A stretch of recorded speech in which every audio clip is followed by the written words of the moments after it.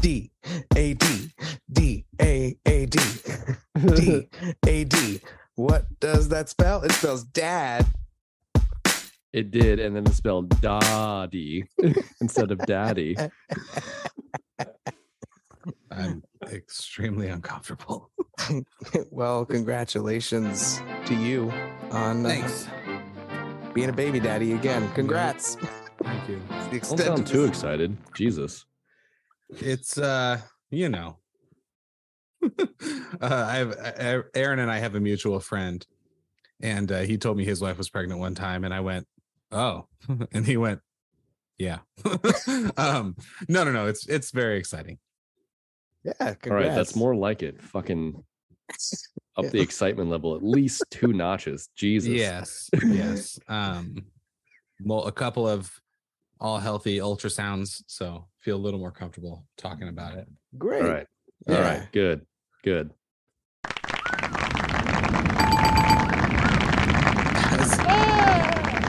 Oh, there's a baby crying. Awesome. Yeah. Guess what? That's in what's your up? future. I know. Yeah. It's yeah. One more thing. And for Ryan. I was gonna say, can we? Yes. It's still sinking in. You guys were the promotion. Besides my wife, of course. Promotion. Promotion. I'm going to be effective January 1st. The director of operations for half of the country. Holy shit! Yeah. For which the half? The west half. Yeah. Okay. The best half. The lower half. Yeah, you know. Yeah. You know. That's dope. Yeah, it's crazy. There's going to be a lot of change, obviously, but I'm stoked.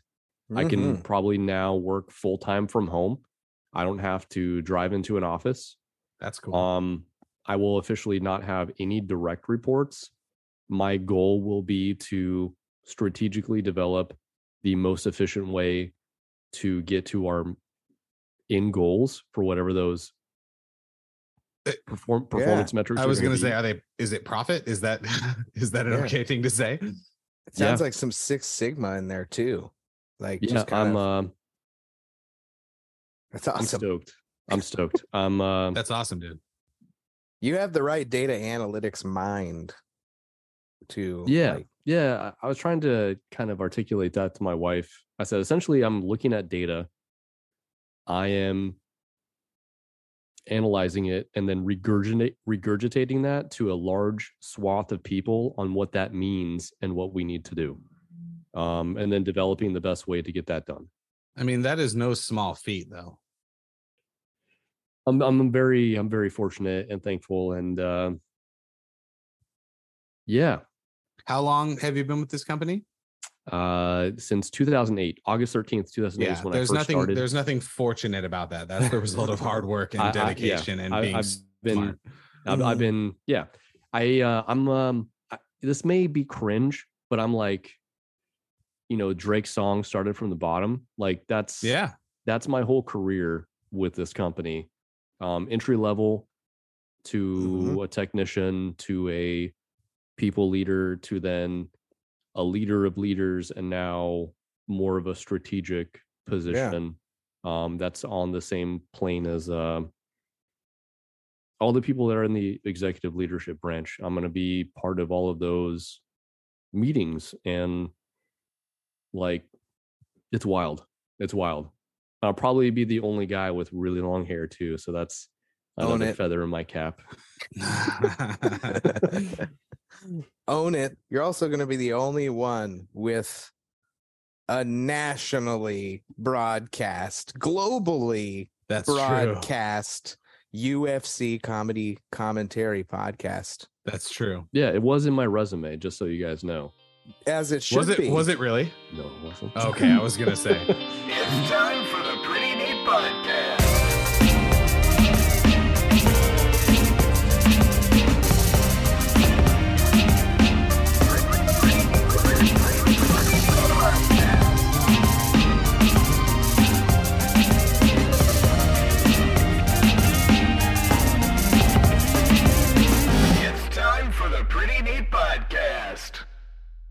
real quick before we get into topical events, everybody look at my screen. Look how giant this Carlsberg is. That's yes. that's 1,000 milliliters right there, or a liter. I was gonna say, what is that in ounces? Here in America, it's actually, if you go by the English system, it's 1 quart and 1.8 fluid ounces. So a liter, is that 32? 48, 50, 48, 50, somewhere in there. I originally got these for the immortal Cliff, who's going to be dog sitting tomorrow while we go to the most magical place on earth, because he's also a fan of Carlsberg. But I'm going to have one right now. I can tell you honestly, I don't know that I've ever had a Carlsberg. Danish style Pilsner. You know what they say about the Danes? They're very talented and they have huge hogs. It's the second one that I was looking for. Thank you. The hogs. The hogs is what really drives, or really I wouldn't say it grinds your gears, right? But it really revs your engine. I think it would actually I think it would stop your gears entirely if we're just going, anatomically. You, Ryan, are one of the founding trios, I think, of I'm not a founding member, but I think in a way you are. In a way you are. Yeah, because you were commenting first, talking with us first, engaging with us first. You've been with us since the beginning. I have been with you since the beginning. I've been in the shadows, and then I kind of pushed my way into something that developed into this. Hey, some people listen, okay? Yeah. If you're one of the some people listening, you should tell a friend and go to theprettyneatpodcast.com, subscribe everywhere. Tell them you know Ryan, Dom, and Aaron. That's us three. We talk about UFC and other pretty neat stuff every week. Sometimes we have fighters on, sometimes we have other guests on, just to kick it and talk shop. So yeah, tell everyone, join, comment, engage. We like talking to you. So do all those things. We're glad you're here. We had some stuff this week that we should probably talk about. Definitely.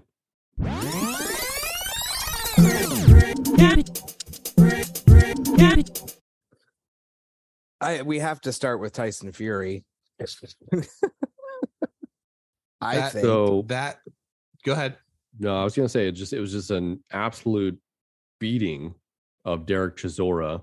I mean, I'll watch the fight. I think we all watched the fight. Oh yeah. That probably, if Derek Chisora doesn't grab him and bring him to the ground in the second round, like that could have been the end of the fight.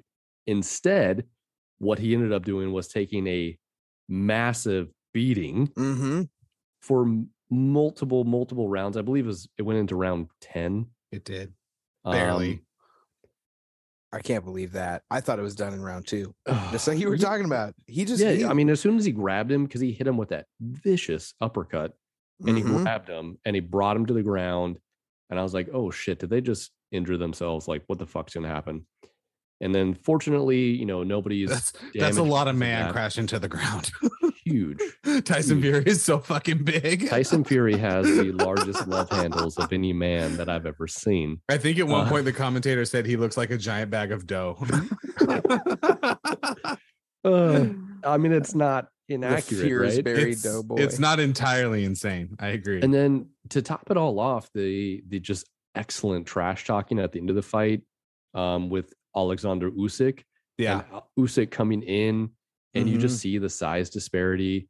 And then his class after the fact and thanking him for coming up, which was excellent. And then he, what tripped me out was like, yeah, I might fight Wilder for a 4th time. Like, okay. I mean, I would watch that for sure. We got to see the Usyk fight first, but I would see a Wilder Fury 4. That would be excellent. Yeah, I would too. And I honestly, I don't think Usyk has anything for Fury. And Dom, you were saying that in our group chat.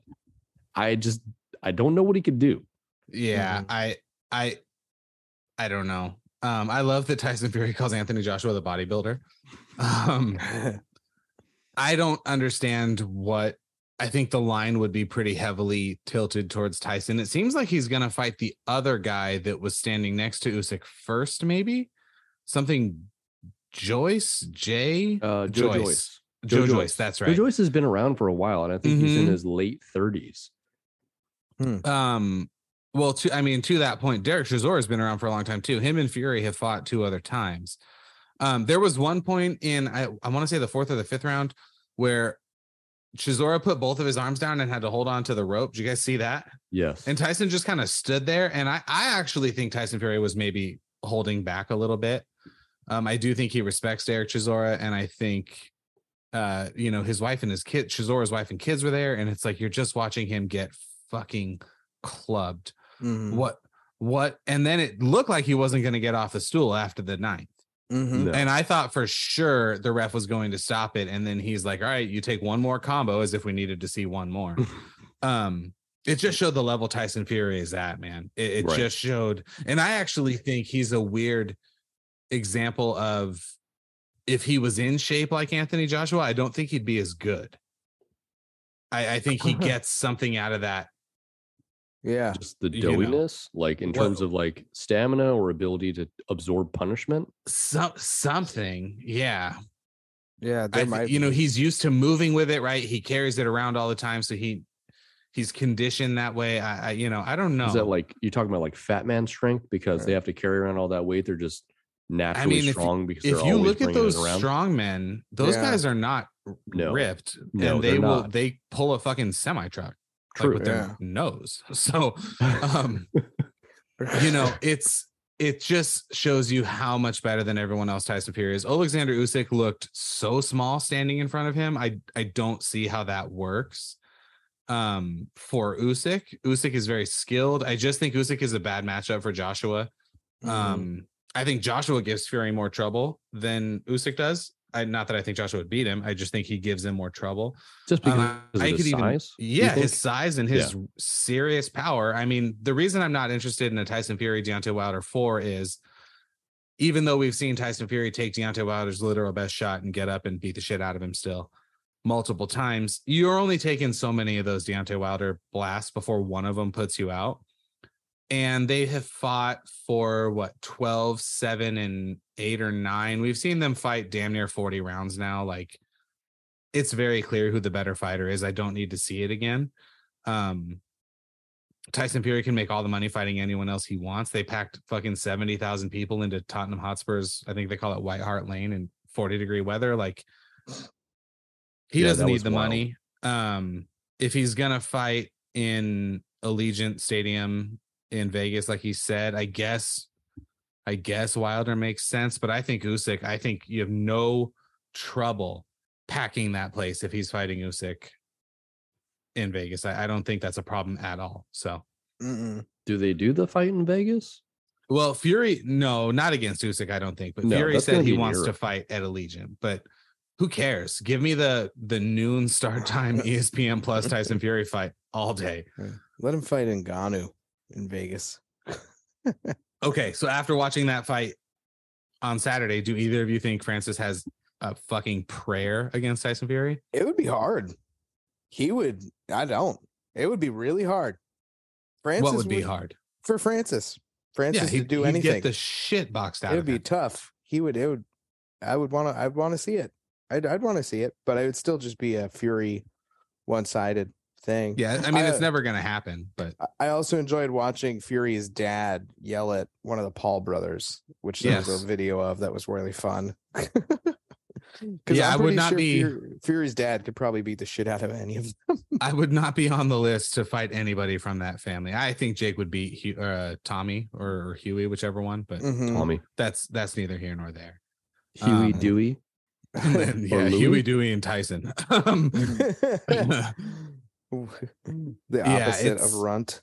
Tyson Fury is as skilled. The fact that ESPN has him 6th in their pound for pound rankings is a fucking joke. But yeah, it's gonna be fun either way. I enjoyed the fight. It was a fun to watch, especially because it was early.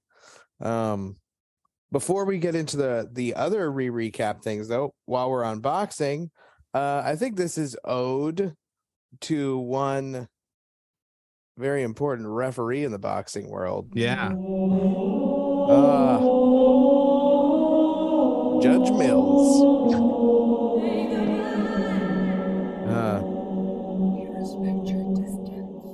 The eternal respect of distance for Mills Lane. Yeah. The afterlife said, I'll allow him. Yep. And here's your stool. The Angels threw in the towel for that one. That's for sure. His full name. You're going to think I'm making this up. Mills B E Lane the Third. I'm sorry. That's the greatest name of all time. That's a pretty great name. He is in fact our name champion sort of running power rankings that we do is now called the Mills Lane Award. Okay. I like also, that. He was the referee for sort of the second most famous thing. The thing he's second most known for is the Mike Tyson Evander Holyfield ear bite. Mm-hmm. And of course, Celebrity Deathmatch. Oh yeah, gotta love Celebrity Deathmatch. One more Phoenix song for, I guess, my favorite fighter who's retired from MMA now. TJ Dillashaw. Retiring from the sport of MMA after cheating his way to the top. Peace out. That's way fun. I think that was the only, I got the little fart at the end. It was perfect. I think that was the old, there was another retirement over this card during this past card. Clay Guida. Yeah, Scott Holtzman, who fought Scott Clay Guida. Hot sauce. Yeah. Holtzman also retired. Why not, Scott? Hey. You on this day, Mills Lane, TJ Dillashaw, and Scott Holtzman, who thought that nobody expected the Phoenix song trifecta like that. But props to Clay Guida, though, because that was he looked good for being a freaking 40-year-old caveman Jesus in there beating people up. His cardio knows no bounds. It's the only thing that looked really different is like he cut his hair and it's starting to thin, and otherwise he's providing the same amount of pressure and just takedown ability as he always has the last 10, 15 years. Starting to thin. It is majorly thinning. I'm trying to be kind to the man. Yeah. As kind as you can be, but come on. We're starting to thin. I liked it. The whole card was really good aside from it was an entertaining card. It really was. Yasmin Yarigui from Mexico, or Yarigui, I'm not sure how to say that. She looked great.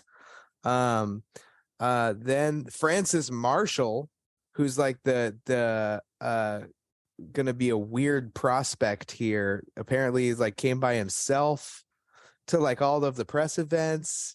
He like was like, where do I go? You know, you over here. Like he has no team. He's quiet, very reserved, and then just turns into a fucking monster. And then he beat the fuck out of Marcelo Rojo. Oh my God, total domination. And he looked young though. He's got to tighten up some stuff before. Yeah, he's like 23 or 24.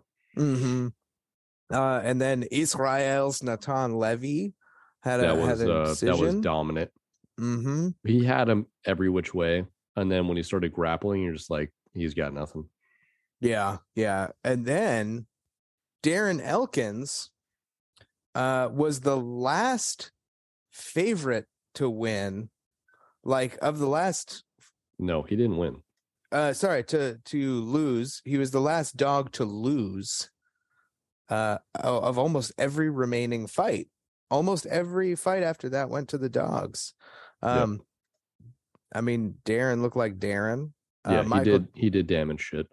Yep, he did. I'm surprised he didn't retire, but hey, I'll watch him every time. Michael Johnson win column against Mark Diakese, and he was not expected to win that. Dude, he stuffed all of his fucking takedowns. All of them. And Diakese, every time he came in, Johnson had like the best counter for him. One shot, two shots, combinations, and just stuck to that game plan. And DeKessie started getting tired and would shoot. He would sprawl, go right back to that standing, and he snuffed. He nullified him. That was a great showing by Michael Johnson, and I don't think we really expected that. Agreed. No. The aforementioned Clay Guida had his victory. He also just looked good. Angela Overkill Hill looked great. I mean, we haven't seen her win in a little bit, have we? No. She's been taking on tough fights, but at the same time, Emily Ducati was like a rising prospect. Number 13. And she looked like shit against Angela Hill. I mean, like, no joke. Like, she just didn't get anything off. She was standing there, quote unquote, like taking pictures, and Angela Hill just put it on her. Yeah. It looked a little bit better in the third round for Ducati in terms of her ability to get off some offense.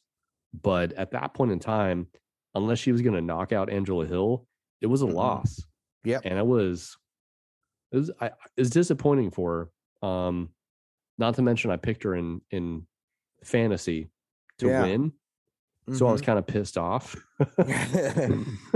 But Angela Hill, who I also really like, I was reading the tea leaves. Like, I was like, she's losing against top tier competition. And Ducati is on the rise, I thought. So I picked Ducati to win, and I was wrong.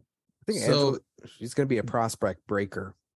So Angela Hill moves to 12th now. Ducati moves to 14.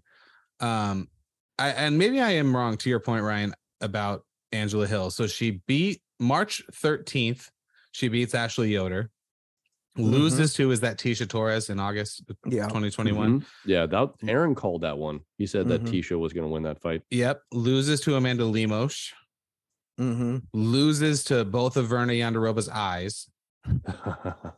And that goes March of 21 to May of 22. So she fought fucking 4 times basically in 14 months. Beat Lupe Godinez back in August of this year, and then beats. So who knows? I mean, women's strawweight is so like anything could happen. They're not beating Zhang Wei Li, but would you be shocked if Angela Hill beat Rose or Carla? Not shocked. I could see Angela beating Carla. I don't see her beating Rose, but I also think you have anyone can beat Rose prejudice. Yeah, exactly. There we go. Hey, she shouldn't be able to beat her, but she could. I definitely think she could. I really do. I think she kind of fills the Roxanne Modafferi void, frankly, of like, if you're a professional, you better put up against Angela, just like you did against Roxanne. But Roxanne will beat you on any given day. Like she the right day, the right momentum behind her, she could do it. She just has that experience. What's next for Angela? I don't know. I didn't really think too far. Especially because Nico Price and Phil Rowe was after that.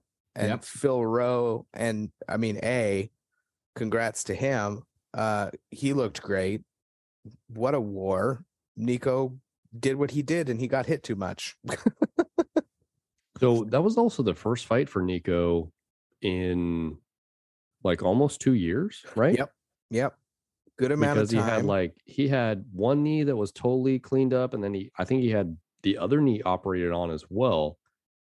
So he started to come on in the third round, but Phil Rowe, he just had too much of a gap on him.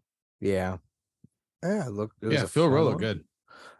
He was the third dog in a row. This is a fun set of fights, man. Then that Eric Anders Kyle Dawkins fight, and Eric Anders, I mean, just put it on him. Just your boy looked good. Yep, your boy Eric Anders looked fantastic.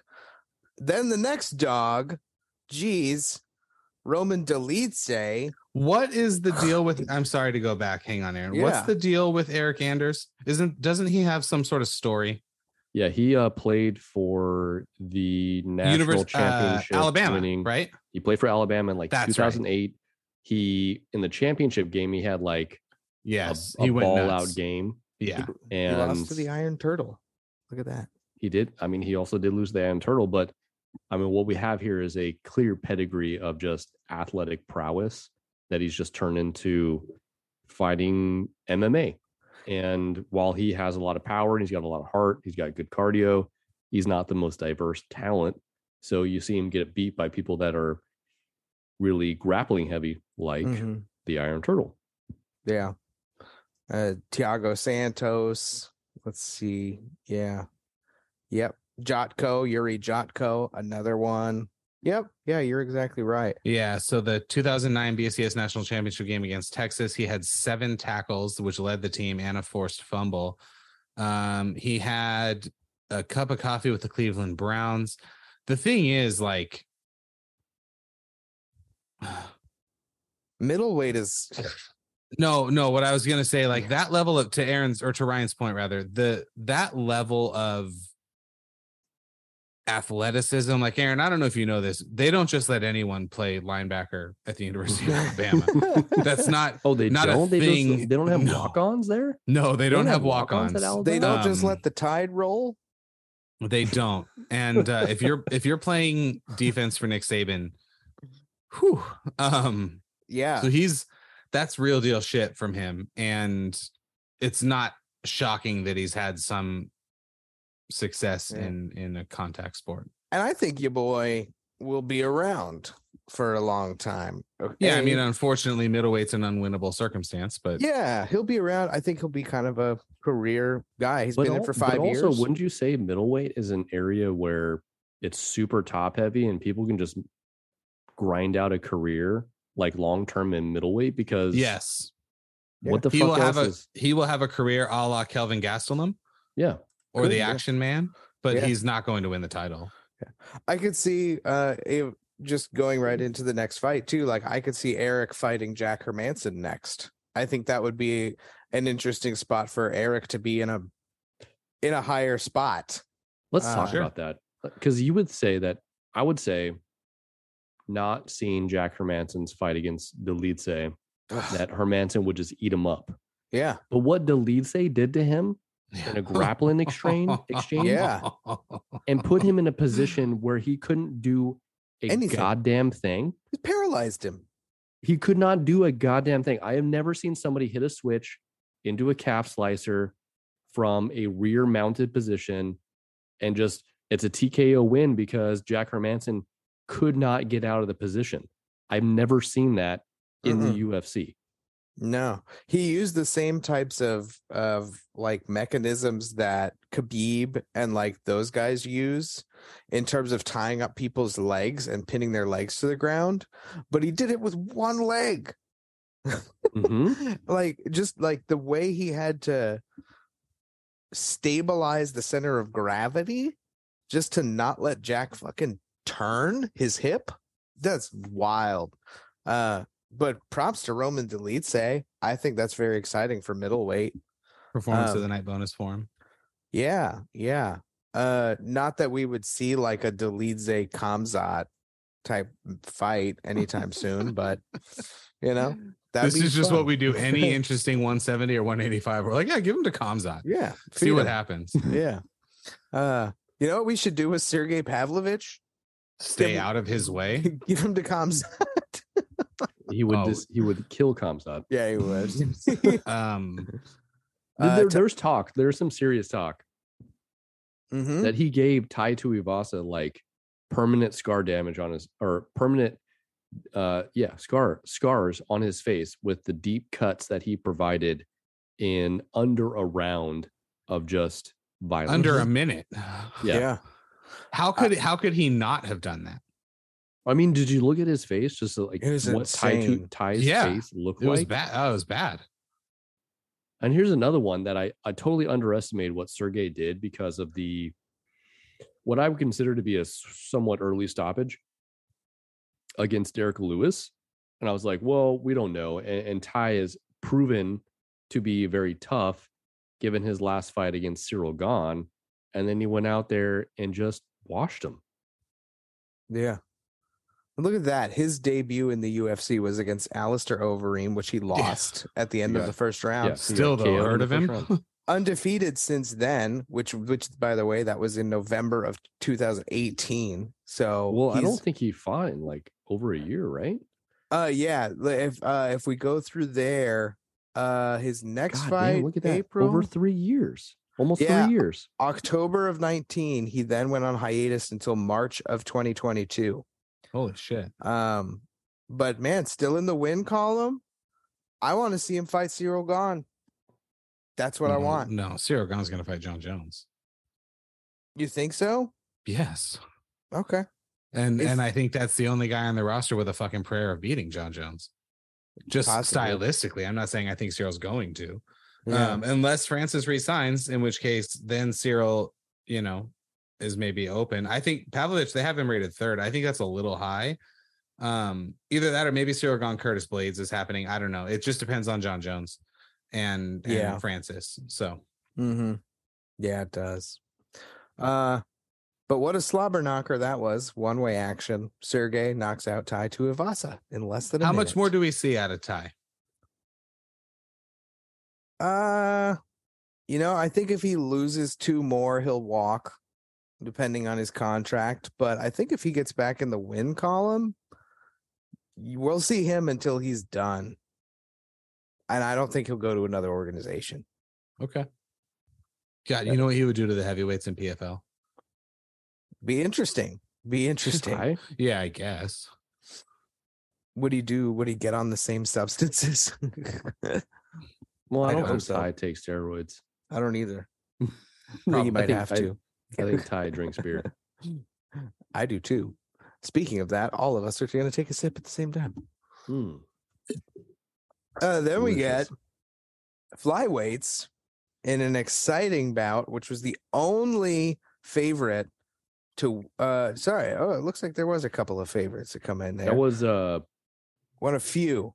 Matthias Sergey Nicolau, was Matt the Schnell. end of the streak of 6 underdogs to win, which they said on the broadcast, right amidst this betting investigation against the UFC. Oh, we're going to talk about it. Oh yeah, that a $100 parlay for that 6 underdog, $100, $42,000. Yeah, $43,000 you would have won had you bet on the 6 dogs in a row to win that streak. And like the thing is that like 4 of those 6 were coin flips. Like they were, I think it could have happened maybe for one person. I think that Matt Schnell getting TKO'd was not expected. But it happened. That's how he fights though. Yeah. Yeah. Risk take, close it up at the end. That's the one where he was on his back and hitting him and then the referee stopped it. Yeah, I never think it's an early stoppage. That one felt maybe a touch early, but not the end of the world. He puts himself in wars. His fucking nickname is Danger. That's how he fights. So what we really found out was that Mateos is very, very skilled, and in a step up in competition, yes, he showed nothing less than what he's already shown. Yeah, that'd be fun. I like a new flyweight prospect. Mateus moves up to 5. Flyweight kind of secretly interesting. Yeah, I want to see him fight. I want to see him fight your boy, Dom. I want to see him fight Manel Kopp. Yeah, it's funny you say that. I was just looking at Manel Kopp's profile. So what happened? So he fought the deepfake Zalmagulov, December of 21, but he's had a couple of fights fall off for whatever reasons. Well, did he pull out of his last fight or not? I feel like he was supposed to fight at 275 to Shara Prohaska and did not, and I don't know why. Now, Matheus Nicolau beat Manel Kopp in Kopp's second UFC fight. I did not know that. Oh, okay. Well, that could just be that could be something that's. And Manel Kopp has also lost to Pantoja in his first fight, and then Manel has won his last 2. So God, welcome to the UFC. Here's the number, now the number 2 and number 5 guy we have in your division. Fuck you, Manel Kopp. We like Manel Kape. Fuck you. Has he fought Kai? But not really. He has not fought anyone. No, I'm saying on this show we like Manel Kape. The UFC doesn't like him apparently. I think no. I like Manel Kape. I think he's really talented. Yeah. I think he should beat someone like Matt Schnell or Alex Perez, then fight Nicolau or Royval or Kai Kara-France. That'd be good. I think. I like that. Nice. Flyweight, sort it out. UFC, get it done. Thank you for attending. That one is free. The next ones are not. No. Rafael dos Anjos, however you want to say it. Come on, he beat Brian Barberena pretty hard. We'll just call him RDA. This was never a fucking competition. No. You were so clear about that last week, and I was just like, I didn't realize you felt that strongly about RDA. Like, this was never a competition. Brian Barberena, who had massive size advantage over RDA, was so overmatched in terms of skill. Mm-hmm. Yes, he was so overmatched. Like RDA just had to be like, okay, I'm going to take you down now, and it's over. That's all that had to happen. The only chance that Barberena had was to turn it into a standing slugfest, which we saw. Not a slugfest, but in the main event, that's what it turned into. Yeah. Whereas like there was a clear advantage. RDA just was like, hey man, I can take you down whenever I want to. And I like RDA's call out. I think he should fight McGregor. I do too. I think they should fight at 170. That's the missing fight. I think they should fight. I think they should fight. They were supposed to fight for the belt. Like if RDA's foot hadn't had problems, McGregor never would have fought Chad Mendes for the interim belt. Like that fight was the belt fight for McGregor to get it for the first time, and it never happened. So I'm for it. I like it. I don't think I knew that. McGregor's gotten so big too, so he's gonna fight at welterweight. He's not on PEDs. So he's not. I think. I mean, according to him, sarcasm. and RDA's ranked. He's on that good protein, creatine combo. Yeah. And RDA's ranked, so it would keep Connor relevant. But you're saying at 170, but RDA's ranked at 155. He's not ranked at welterweight. Shit. Well, that doesn't matter though. Connor is ranked at 155, so just move them both up. It's fine. They could market that, the fight that never was. No, so. And hearing you explain it that way, I'm on board. It is getting weird where everybody just walks to the microphone and is like, I want to fight Connor. It's a way safer fight for Connor than Michael Chandler. I'll say that. Yeah. And I think this would be a better alternative for Connor too, especially if he was going to fight at 170. But hey, that takes us into the main event of the evening. Stephen Wonderboy Thompson defeats Kevin Holland after round 4 because Holland's corner threw in the towel. I have not seen that happen in the UFC. I can't remember the last time I saw a corner throw in the towel. I was thinking the same thing where they were like, you know what, we're done. Where they looked back at the ref and was like, no, we're he's done. Out. Yep. His hand's busted. It's broken in like 5 places. He's going to have surgery. You guys know I'm a proponent of that, right? People forget in Fury Wilder 2, Wilder quit on the stool. His corner threw in the towel. People don't remember that because of how crazy the knockout in Fury Wilder 3 was. But I think, to me, that's more honorable than letting someone just fucking kill you.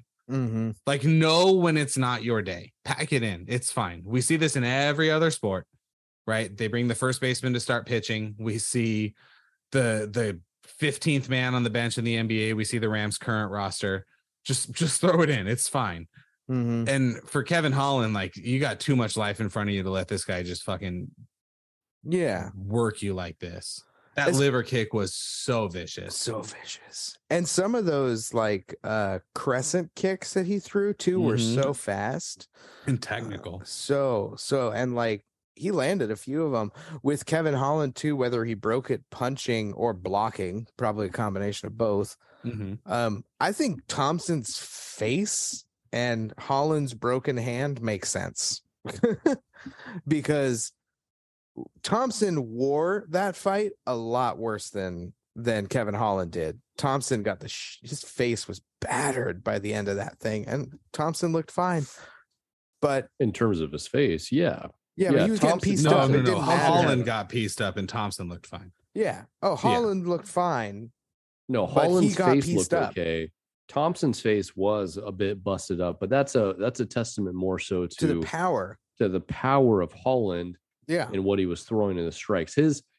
He said it, and he was correct. His right hand was a game changer. The problem was we don't know when it happened, but he broke 3 bones in his right hand, and he couldn't throw it. Yep. And that probably also impacted his ability to grapple as well. His corner said, like, in the 3rd round, hey, we need you to make it MMA actually fight. make it an MMA fight. Exactly. We need you to make it an MMA fight, take him down. We can actually have a strong advantage. I mean, they said it multiple times. This guy's a black belt under Travis Lutter. That's impressive. And he didn't fucking use it once. Yeah. Which tells you maybe his hand was hurt when he got in there.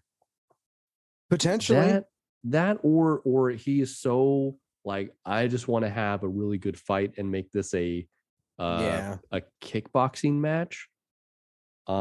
Which on one hand we're like, okay, it's a long day at work against Stephen Thompson. Yeah, against a guy who's though coming in and out and throwing switch kicks, spinning, spinning back kicks and landing with immense accuracy. His ability to go in and out, and then when he was countering, he would go directly back to directly in with a left hand and hit every time. That is dangerous. And that's something that leads me to believe that, Kevin Holland probably won't do this for a long time because he has that mentality of, I want to have fun, exciting fights. I'm not trying to just win. Yeah. Yeah. Speaking of fun, exciting fights, I would love to see Michelle Pajeda and Stephen Thompson. That's the fight I don't think that's the right fight. Well, the thing is, like, Thompson's not going to take that fight, right? Because Pajeda's not in the rankings that way. Yeah, what's Holland ranked? What's Thompson ranked now? Well, he was 5? He's 6th, and Michelle Pajeda is 14th. He's not going to take that fight. No. He's not after fighting. He's not going to take that fight. And the thing is, like, if he wants to have fights where he's able to show his skill, aka stand-up fighter versus stand-up fighter, who's he going to fight? Michelle Pajeda. Give him Jorge. They've already fought. So? Hey, that'd be a good rematch, though, because I'm pretty sure Steven knocked him out, or at least definitively defeated him in a UD. And I believe that was right before Jorge had his big, epiphany on that show. On baptizing people? Yeah, like that was, Thompson was the one that triggered that. Like, why am I here? So that actually might be really fun, I think. Well, that does it for the recap. No. There's one more. What is it? Did you guys watch this fucking Russian monster, Anatoly Malikin, on ONE FC on Amazon Prime on Friday night? I didn't watch it. I heard that he just walked through his opponent. So enlighten us on this. Dude. So ONE FC is weird. I don't know if I liked it because, like, the co-main was a grappling match. I'm trying to pull up the other guy. I'm sorry. It was between these Rotolo brothers who, or sorry, one of the two of them, although both of them were on the card. And why is it not giving me all of his fights? That's annoying. And so that was interesting-ish, but really it was 10 minutes kind of nothing. The grappling match before that. So then René de Radier, speaking of the Dutch, he's from the Netherlands. I am assuming a real pipe on this guy. Just a fucking hog. Okay. He had gone submission, TKO, sub, technical sub, KO, decision, sub, technical sub. Over the last 10 years. Never lost to anyone in his life. And then this Malakin guy gets in there and just annihilates him. And ONE FC, they have like their sort of alternate reality version of Dana White. I don't know if you guys have ever seen him. It's like, dude, I don't know what don't do that. You're annoying me. But this Derridier guy who was flat out unconscious on the mat when the broadcast ended. Mm-hmm. Like, it was bad. And this Malakin guy was untouched. And the whole thing took, I mean, it went 4.5 minutes, but it really didn't go 4.5 minutes. It was aggressive. He's only 5'11". They have him weighing in at 265. I'm almost certain he weighed 223. It got me thinking, like, in light heavyweight, I don't think he's hearing a peep out of anybody in the UFC. No. Dang. I think he club and sub, except just the club part. Although he has 8 knockouts and 3 submissions. He's 11-0 in his career. I think Yuri Prohaska, Teixeira Blachowicz. I don't think any of these guys have anything for him. Damn. Yeah. Pretty impressive. I got to get on the PFL train then. Shit. Or ONE FC. ONE FC, yeah. More on it. I know that Johnson Moraes 4 is going to happen. So that'll be cool. And it's the first time they've ever had a fight in the United States. Yeah. And it looks like it's Johnson Moraes 3. They're 1-1. 3. Yeah. That'll be dope. I'm excited. Was that all of them then? Was that the recap? I think so. Recapped. Well, before we dive into the PNP picks for UFC 282,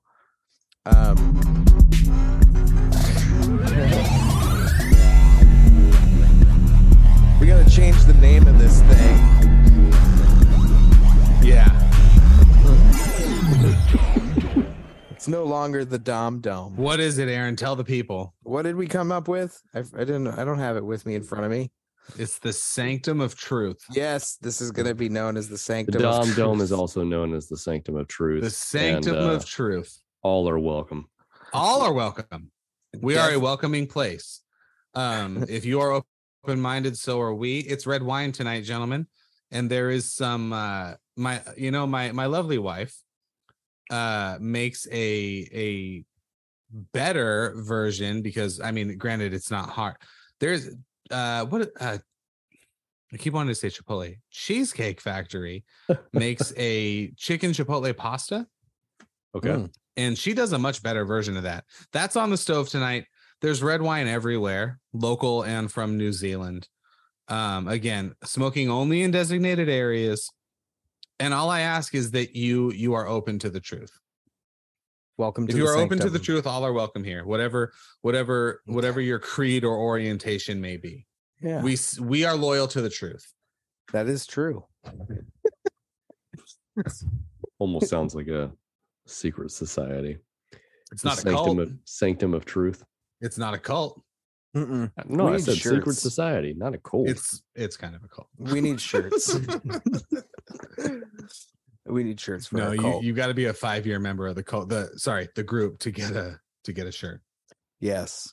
In this, while we're in the inner sanctum today, yes, I've allowed you both in. Welcome. Thank you. I mean, it's awesome in here. How do you find the humidity? These robes are warm. The robes are warm. Yes, we warm the robes. That's right. Is yours is monogrammed, right? Yeah, it's got my new initials on it. Yes, it does. I love it. I want one. AH right there. On this segment in the Sanctum of Truth, is that how we do it? Is it? I don't know. Sure. Yeah, I like it. Let's talk about James Krause and all the betting and gambling and shit mayhem. Half of Canada can't bet on UFC right now because their commissions are worried about fucking fight fixing. Yep.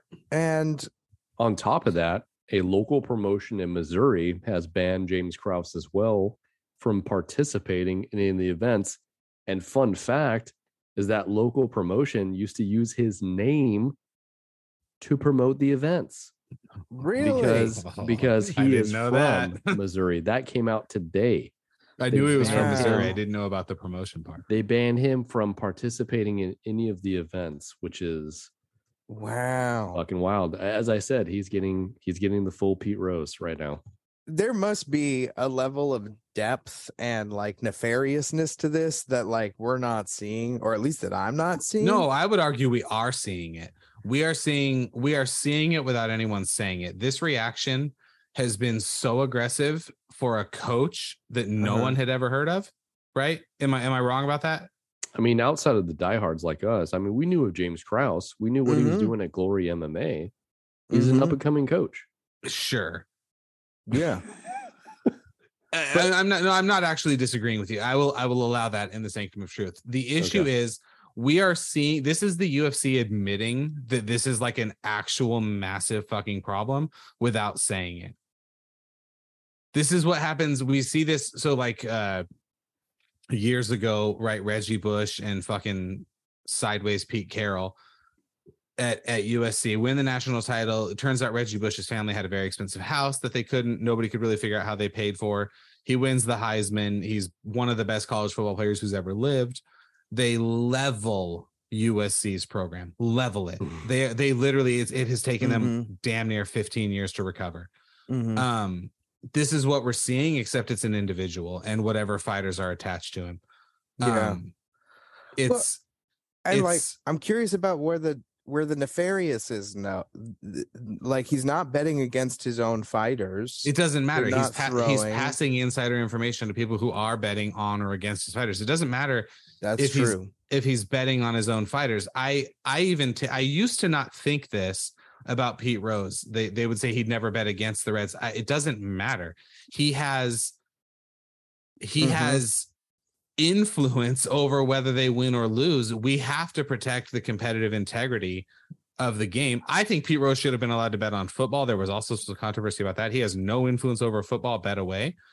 But you cannot bet on games, because even if Pete Rose is going to know things about, say the Atlanta Braves are in town to play the Cincinnati Reds, he's going to know things about the Braves lineup, because what we have to remember is all these people know each other. All these coaches, all these fighters, they're all connected. They've all trained together. They know someone who trained with that guy who's now attached to the network gets pretty small. Yeah. And so he has insider information. He's making crazy money on his Discord server where he gives betting advice. Yep. And he charges $50 a month. Should we say that you said, Aaron, that it was speculated that he was making $25K a month on his Discord? That's if 10% of his Discord members are paying for the service. Let's say it's 5. He's making 12.5 grand a month just on a Discord. Yeah. That's pretty fucking good. That's pretty fucking good, right? Yeah. And like I feel like, this guy, if he wasn't working in it, he'd just be a fucking betting genius. He'd get out there. He can read fights. He wouldn't. Right. Okay. And so in your version of reality, which I am now ejecting you from the sanctum of truth. Oh no. Nancy Pelosi's husband has never engaged in insider trading, right? He's just the best stock investor of all time. Why do you think they won't pass any laws? Of course he has. So Krause is not a genius bettor. He has insider information. But I also and at this level, he has an advantage. And at this level, the margins are razor thin. So if you know that guy's pinky finger is compromised, his opponent has an advantage. It's enough. So when you say he's just a genius gambler, he's not, because if he wasn't the coach connected the way he is, he wouldn't know 99% of the shit he knows. Max Griffin said as much on the show. Yeah, he's got he's like the what's his name? Varies? He has birds. Oh, from Game of Thrones? Yeah, he has little birds, absolutely. if you will. Lord Varys. And that's Lord Varys. The eunuch. Little birds. Yeah. Yeah. He has no dick, but he's got birds. He lost his balls, I thought. Oh, yeah, that's right. Yeah. He's got no balls, but he's got birds. Yeah. But so like that all makes sense. If I know somebody at a gym and I know somebody's compromised and they're keeping it on the down low, yeah, sure. But like the same sort of stuff can happen wherein that fighter with a broken pinky can tell his sister who has a cousin who knows somebody who's connected to James Krause. That has nothing to do with it being insider. It's just there was something there and it became known. The problem is he knows way more than everybody else, right? So it's one of the problems. Yeah. Does he have an advantage? Yes. Like, well, because I don't know. Have we more? seen what his gambling record is? He's not. Oh, from what I know, we know specifically what that is. They're great, but like, he's not obtaining like private information that's being withheld secretly by a doctor. He sure is, because he knew about Derek Minner's injury. Right. And that's the thing, is like, that's the biggest thing is the doctors checks whatever they're doing pre-fight. Yeah. Unless you're saying you're visibly disclosing this information, like, yes, I am hurt. Mm-hmm. You're going through that, and the fighter, who we all know, most fighters are trying to prevent their fight from being canceled. They need the money. Mm-hmm. Yep. That's the other big problem. The money. So they don't make. They're like, yeah, no, I'm fine. When the doctor has to go off of feedback from the patient, and the patient says, yeah, that feels fine. Okay, you're good to go. You're cleared to fight. When in reality is, like, I tore my ACL and I'm going to lose this fight for sure. And then hypothetically is, all right, so how do we maximize the situation? All right, we know you're fucking hurt. You're not going to win this fight. This guy doesn't win by knockout. Yeah. Let's bet on a first round knockout, because that's a huge prop. For you to lose. Yeah. Right. And then we'll just cut you in on some of that money so that we can help pay for your medical bills and your time that you're going to be away from not fighting and making any type of income. I've said it before and I'll say it again. Aaron, if you walked up to the sports book counter at the MGM Grand, for example, and you said, hey, I want to, and I'm literally going to make this up off the top of my head. And you said, hey, I want to put $50,000 on the so many flags would go up. Pittsburgh Steelers to beat the Atlanta Falcons, and the Steelers are going to, no, sorry, that was last week. On whatever the fuck. I want, the Jets to beat the Buffalo Bills, and they're going to cover the spread, or I want that plus the over, and I want to put 50 grand. They're going to be like, I'm sorry, your 50 grand is no good here because we've never seen you before. And that is an oddly specific bet. Yeah. And then, 8 hours after the bet, it turns out, oh, Josh Allen's knee fell off. Well, Josh Allen is the Bills quarterback. Okay. You knew that. You clearly knew that, because you wouldn't do that otherwise. Yeah. In which case the fight was fixed, in a sense. His knee fell off. It wasn't fixed in terms of how. You're not wrong about that. It was the fight is the integrity of it is compromised. Yes. The integrity is compromised. Yes. So it is more or less fixed. Yeah. So that type of shit, no, not going to happen. But if somebody's been watching fights for 20 years and engaging with fighters for 20 years, and they have friends in camps, if they're not working in the camp, yeah, I should let them bet. Problem is they work in the camp. Right. And I mean, Derek Minner's going to make $5,000. He's going to owe a quarter of it at least to his team. Mm-hmm. And if he knows he's going to lose and he needs money, that's a great way to find it in a different way. Probably. Well, there's, examples of this littered around professional sports. Aaron, do you know who Tim Donaghy is? Mm-hmm. Yeah, the NBA ref. Yep. Yeah. It's the same thing. The NBA, he literally went to prison. The idea that he was the only ref doing it is insane. Mm. So the idea that James Krause is the only coach doing this is insane. This is the UFC telling all these other coaches, fuck around and find out. Yeah. And I mean, Krause on Ariel Helwani even at one point talked about how he made fucking rags compared, like coaching, he makes dog shit compared to gambling. Gambling's his main source of income, then Discord, then the rest. But yeah. Hey, we're gonna see how it goes. Pending investigation. As long as we get Brandon Moreno back, that's like my only big concern. Is like Moreno is gonna stand by him, I guess. So yeah, that's weird. And he's supposed to fight next month, right? Yeah. And that's the thing, is that they announced that anybody coached by James Krause wouldn't be allowed to compete. So what the fuck? Like, they would have to get this thing figured out this month. They're not going to have somebody that is a interim title holder not fight, right? They're going to let Moreno fight. Who knows how like stubborn Moreno's going to be? Like, no, he's innocent. I'm going to stay with him. No, they're going to the difference here. Well, they'll make him. It would be the ultimate. Hey, we're serious about this if they cancel that fight or forced Moreno to step away from James Krause, because you could make the argument that between him and Figueiredo, it's so high profile for the organization. All of their fights have been very close. It is not clear which of the two of them is better.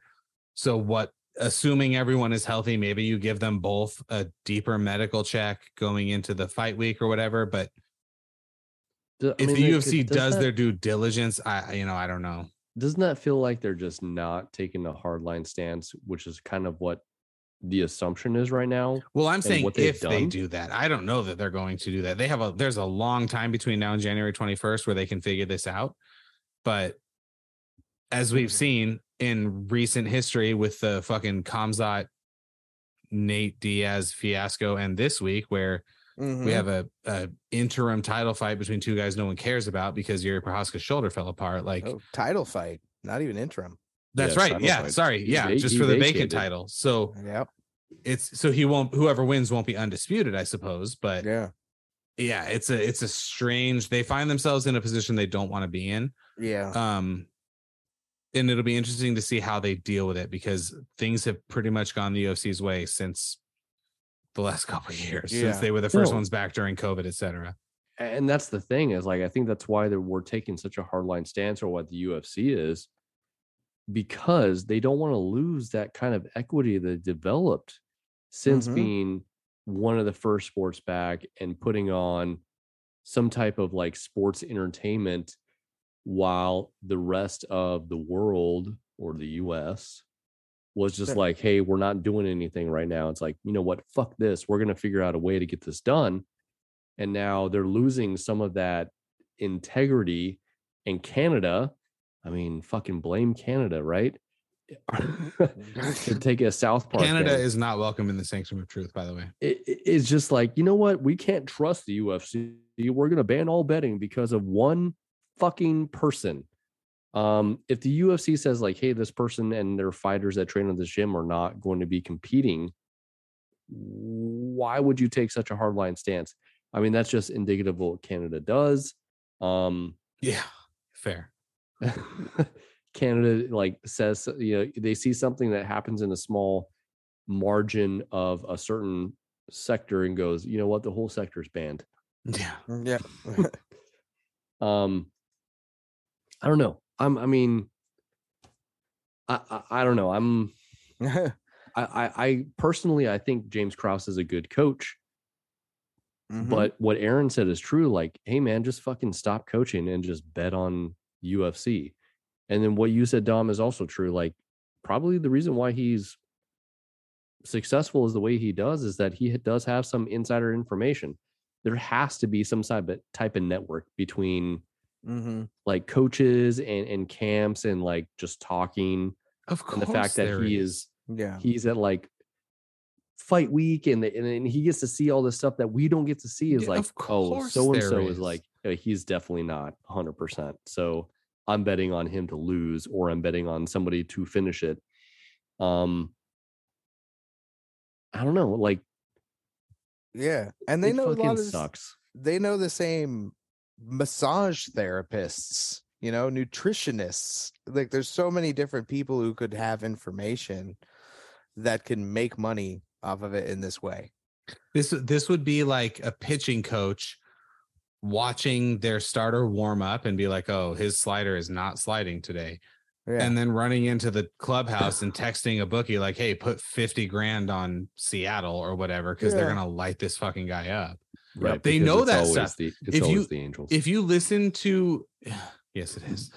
If you listen to, and you know what, the Angels are the team that would be caught up in a scandal like this. So, Yeah, where does fucking Garrett Cole get all of his sticky stuff? From an Angels Clubhouse guy. Whatever. I'll just go fuck myself over here while I try to come up with $2.2 billion to buy the fucking team. Anyway, there's some podcasts where professional athletes are like more candid than other times, and they know they'll say like, oh yeah, I know for sure when the St. Louis Cardinals show up, I'm getting shelled. It's just the way it goes. Or they'll say like, yeah, we get the schedule and we look at our 17 NFL games and we circle the ones we know we're going to win. We circle the ones we know we're going to lose. And we try to figure out the margins. It's just, they're not dumb. Like, no, they put on the confident front, but they know when someone else is better than them. Mm-hmm. Yeah. It's just the way it is. I'm very curious as to how it will all work out. I wonder what all the investigations will reveal about the hidden network. And if we probably won't hear too much of it. I wonder if other coaches will become involved. You know, like Eugene Behrman is one of the Discord members, you know, like, holy fuck, what's going to happen, you know? So I'm curious kind of to see where it goes. Should I close the sanctum doors? Wait. Yeah. Was Eugene Behrman really one of the people on the Discord?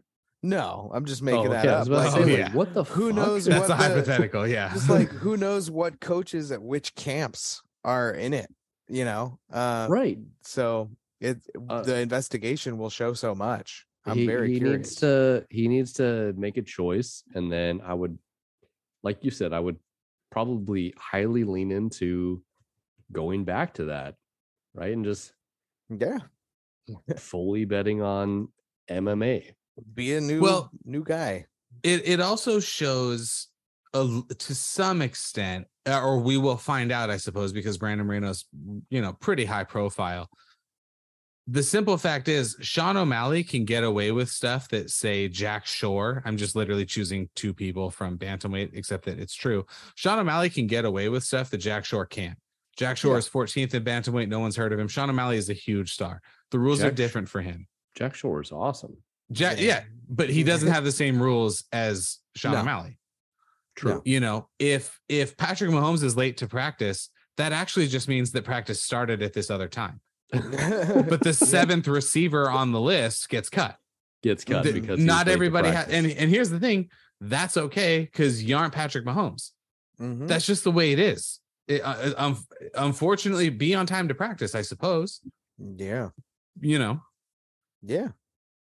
Fun stuff, fun things. We should probably make picks. Yes, picks. Let's. And now it's time for the Pretty Neat Podcast picks. Yeah.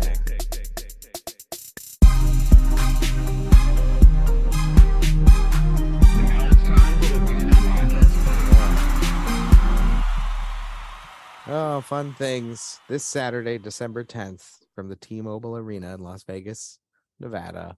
UFC 282 will happen. Lots of fun fights on it. All the way from the early prelims up to the main event, which will crown a new light heavyweight champion in the UFC to fill the vacant title at 205. That fight between Jan Blachowicz and Magomed Ankalaev will be fantastic. But let's look at some of these early prelims first. Fight Pass, fun things.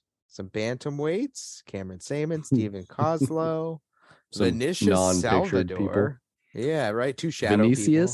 Vinicius? What a fucking cool name. My name is Vinicius. I am so Vinicius. Yeah, Vinicius Salvador. He was definitely a Slytherin with a name like that. Absolutely. I mean, whatever the equivalent of the South American Hogwarts Academy. Yeah. Oh, there probably is one. Which, by the way, like we're doing a rewatch right now because Harry Potter is kind of synonymous with Christmas time, since like the school year goes through Christmas. Sure. We just finished Chamber of Secrets. Mm-hmm. I'm feeling the spirit right now. Yeah. Feeling so good. Vinicius Salvador. He's right there. You're with saying you. That sounds like a Harry Potter name? Yeah. It's definitely Vinicius. And not Vinicius. Yeah. I like Vinicius. Very true. But I mean, it Vinicius. Is like it. We would definitely put him into the Slytherin house, right? If he were being sorted right now. Yeah. With a name like that, for sure. He's fighting Daniel Da Silva, another Brazilian. Yeah, TJ Brown looks like he came straight out of the late 90s with that fuckboy haircut and dye job. Like, Jesus Christ, dude. There used to be a different fighter named Downtown TJ Brown. You remember him? No. All I can see is this guy's fucking head. Yeah, it's pretty bad. Get back to 98 Degrees or whatever that band was. It was 98 Degrees. And that dude, now that he's married to his now wife, did you know, fun fact, like off the topic, that they have the same birthday? Who? Nick Lachey? Nick Lachey and Vanessa Lachey, not born on the exact same day, but they were born on the same day in the year. Yeah, that's a nice coincidence. Yeah, how about that?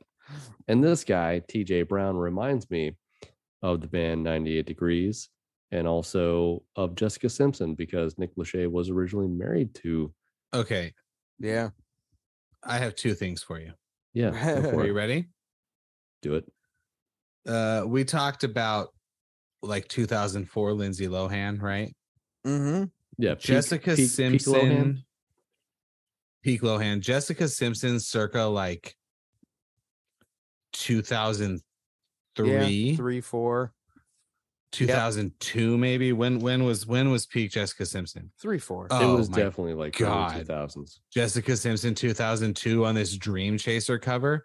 I don't know what Dream Chaser is, but Dream Wetter cover, you mean? I don't know. Put her on the list.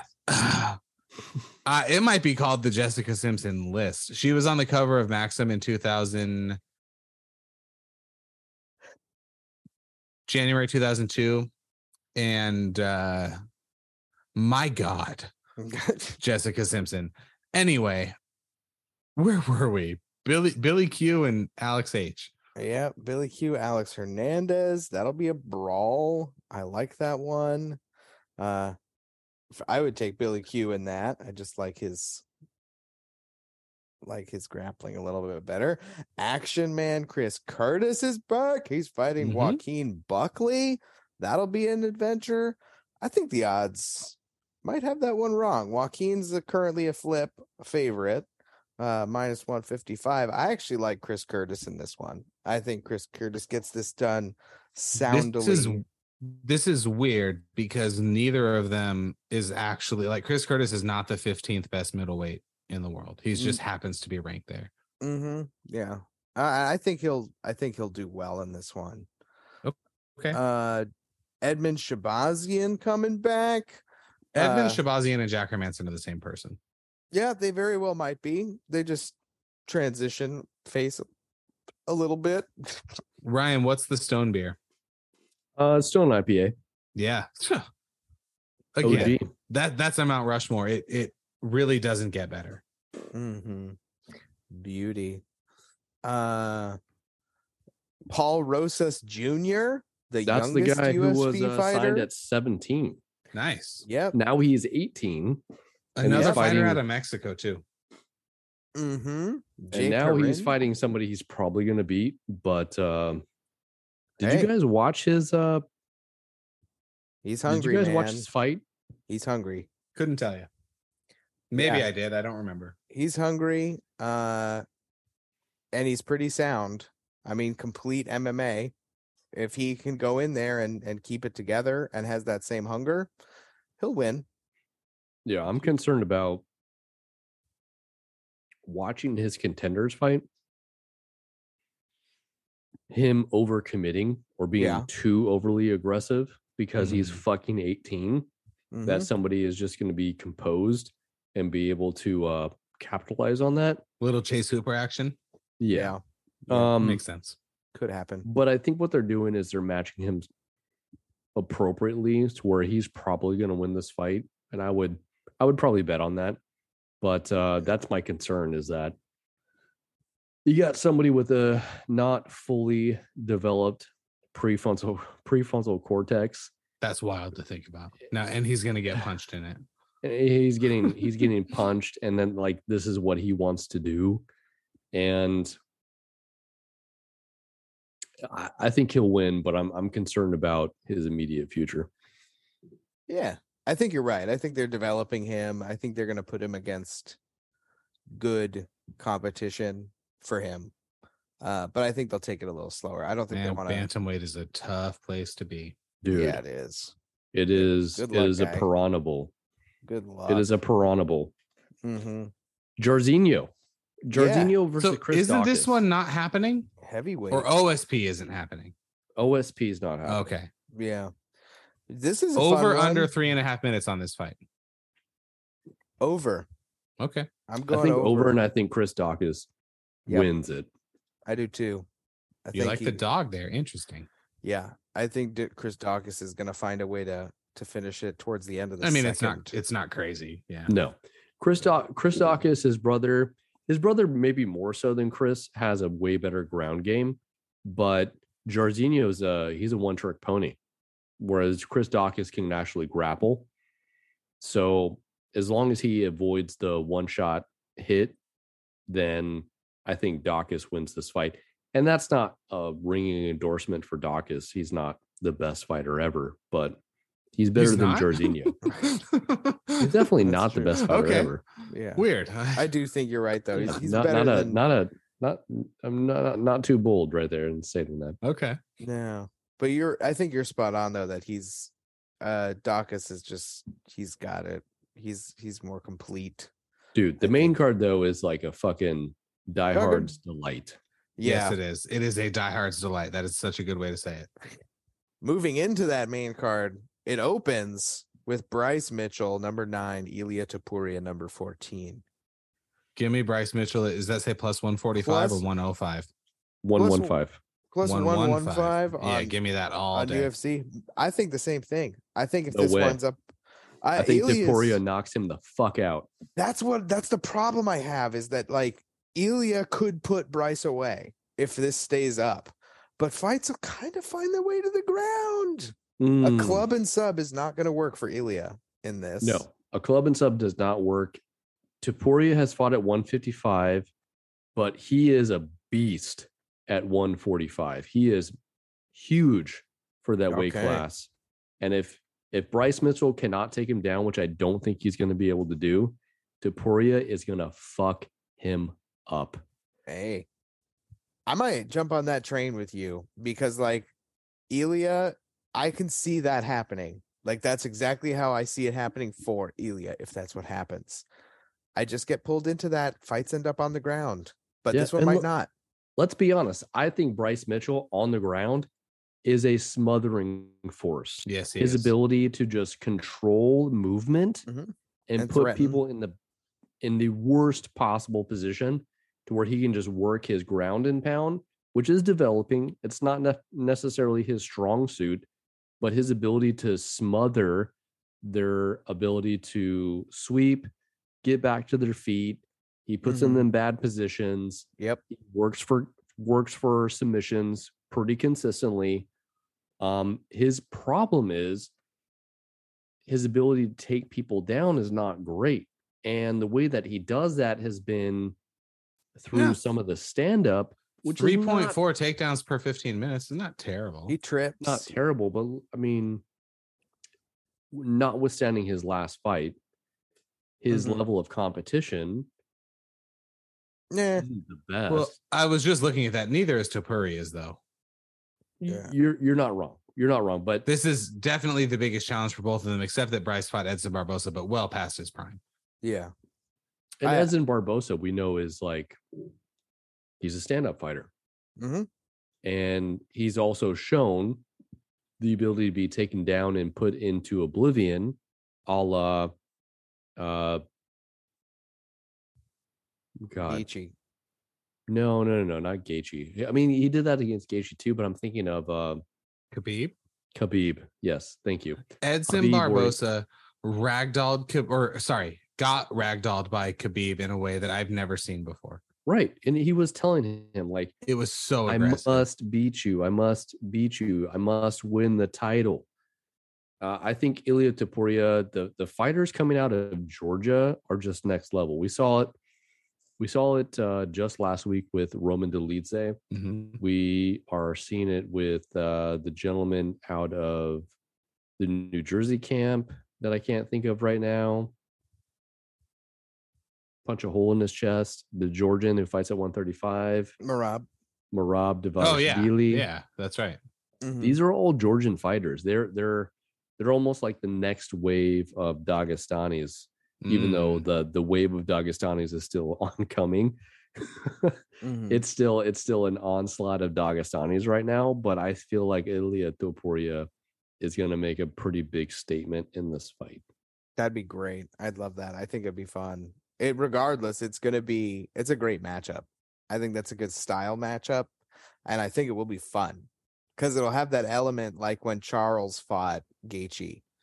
It's a great main card opener. It is. I was just going to say that. If Ilia fucks up once in trying to demolish Bryce Missile and goes to the ground, there's opportunity for an upset, and I love that. We're going to see a third twister, right, from Bryce Mitchell. Mm-hmm. I can only hope so. If it goes to the ground, Bryce Mitchell, he's a fish in water. Mm-hmm. But otherwise, yeah, I have concerns. Yeah, I think you're on it. I think Ilia could get that done. Anyway, moving up to the next fight, middleweight, Darren the Gorilla Till fighting Dricus du Plessis. That'll be what's going to happen to Darren. Have either of you seen Embedded yet? No, I have not. It's not the best, right? They don't have the best personality. They're really leaning into Patty pretty hard. Darren Till's coach, though, in episode 2, called him, and I quote, the best of the best. Mm-hmm. And okay. I don't get that. I don't particularly either. So I actually think this is a pretty even match myself. I think Dricus runs through Darren Till. Really? Just runs through? Certainly could happen. I think Dricus is a very aggressive fighter.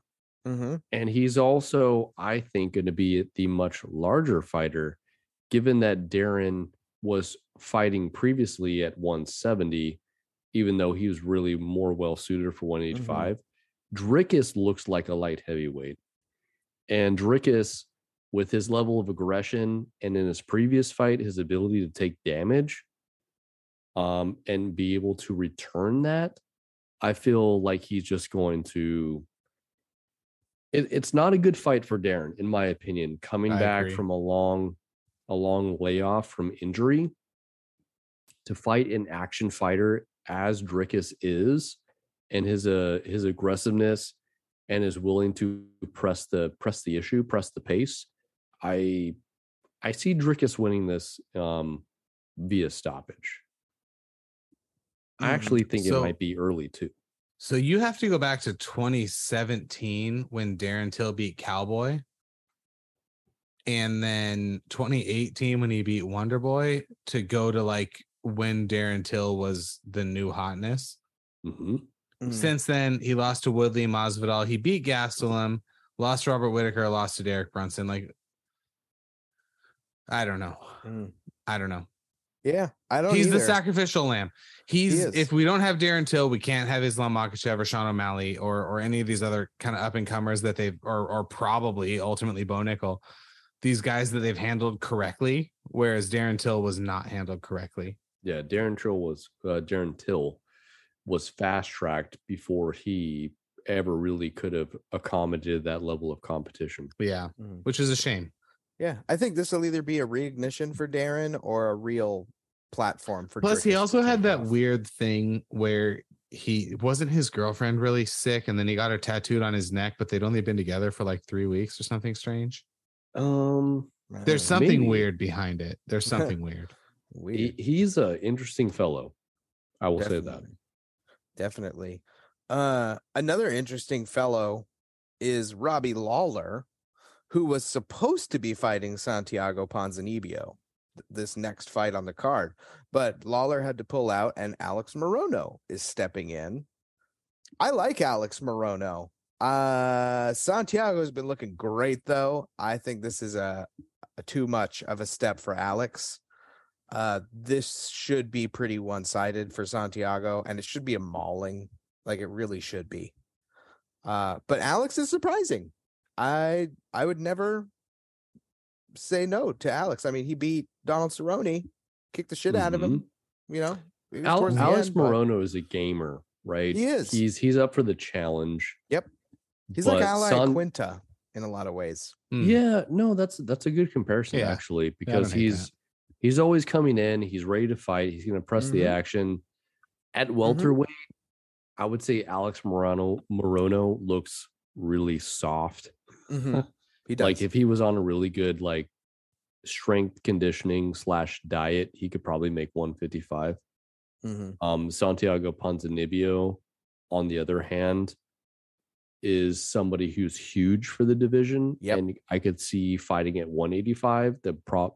The only caveat I have here is that Santiago was out of the fighting game for some time, right, with extended injury, and when he came back, he's had a mixed result. Yeah, he got Rob Fonted to death. Rob Font jabbed him to death. No, Rob Font was at 135, so that's like a huge difference. I'm thinking of somebody else then. Ponzinibbio? Yeah. Are you thinking of Jeff Neal or Neil Magny? One of them, I think. Yeah, one of them. I think it was actually Neil Magny. It was Jeff Neal. Yeah, it was Jeff Neal. December 11th, 2021. That was my birthday. Yeah. Hey. Well, still is my birthday, but that was on my birthday. Hey, you too. I forget that you guys are a week apart. It was Jeff. Yeah, Ryan, when is yours, or when was yours? The 19th. Oh, that's right. Okay. Yeah. So we're gonna do dual. Next week is a birthday episode, and the week after that. 2 weeks. It's a birthday month. That's what we do for my wife. We do a birthday month. Because when is her birthday? Spoiled. June. Yeah. See, my wife could really care less about her birthday, and every year I'm like, one year though, I did send her and my sister to Waco, Texas to see all the Chip and Joanna Gaines stuff. And that was a win for me. My wife's also in June. They're not the same day, and we never knew, right? Would that be the 18th? Holy shit, that was close. The 9th. Okay. I thought you were gonna say the 8th. Geminis, though, they're a unique breed. They're gonna die twice. Yes, they are. Good luck, Alex. I'm cheering for you. Why is that fight third? Because on the main card, it was supposed to be Lawler. That should change. Honestly, that should change because it was Robbie Lawler to be in the feature bout. Yep. And you know what? Lawler would have been a better fight. That would have been a much more compelling match, like Lawler and Santiago and Ponzinibbio. But I like. But we Morono. also have to take into account that the main event wasn't originally the main event. That was the co-main. So everything's getting moved up. Yes, true. That's true. Moving up into the co-main, the now co-main, Paddy the Batty Pimblett. Your new favorite fighter without TJ Dillashaw. You're 100% right. Is fighting Jared /Gordon. You love Paddy. What are you talking about? Do you not? No. You are Batty for Paddy. I feel like you are the reason I know about. I mean, I would know about him, but Jordan. Well, I've known about Paddy for years. You are the one who introduced me to him. Okay, on this very show. That is fair. Years before Paddy was in the UFC, I was like, Paddy's coming. He's gonna be huge. Well, he was fighting in the UK. We're all just kind of pretending that he's a big star, but carry on. Yeah, but he's definitely not my favorite fighter, but he's been on my radar. Right, Adrian Yanez is, or whatever the fuck. Probably. It's ridiculous. This is a fun one though. Jared Gordon is not to be fucked with. I think Jared Gordon's gonna beat him. I don't think that's impossible. I don't. I picked Jordan Levitt, remember, against Paddy last time. But Jared Gordon, I like what they're doing with Paddy, giving him nice steps. I think this is a competitive match. I really do. I'm gonna pick Jared though. I am hammering that plus 210. That's a good value bet. Because Paddy's getting the public money. And I think he finishes it. I think he finishes the fight. Really? Too. Yeah. I do. I think he knocks him out. Whichever way it goes, it's a finish. Yeah, I think it's a knockout. And I think Jared's going to do it. Patty says he's going to finish him in the first round. He has not lied so far. He said he was going to teabag Jordan Levitt, and he did. So the problem is that Patty gets hit. His striking defense is poor. It's very poor. That's not what Jared Gordon's game is. And that's why I think that Patty's going to win. Is he's going to eventually get himself into a scramble position where he gets the back. That's where he's most dominant. Yep. He's going to try and submit him, club and sub. Yeah, because Jared's going to decision 6 out of 10 times. Yep. Where Patty's not, and Patty is going to get hit. He's definitely going to get hit just by the way that Jared is able to throw strikes. But I also think that Patty's going to get himself into an advantageous position and be able to finish the fight. That I think it's going to be a submission. Okay. Probably second round for Patty. Yeah, I can see that. Do you think he has to survive a blitz? Yes.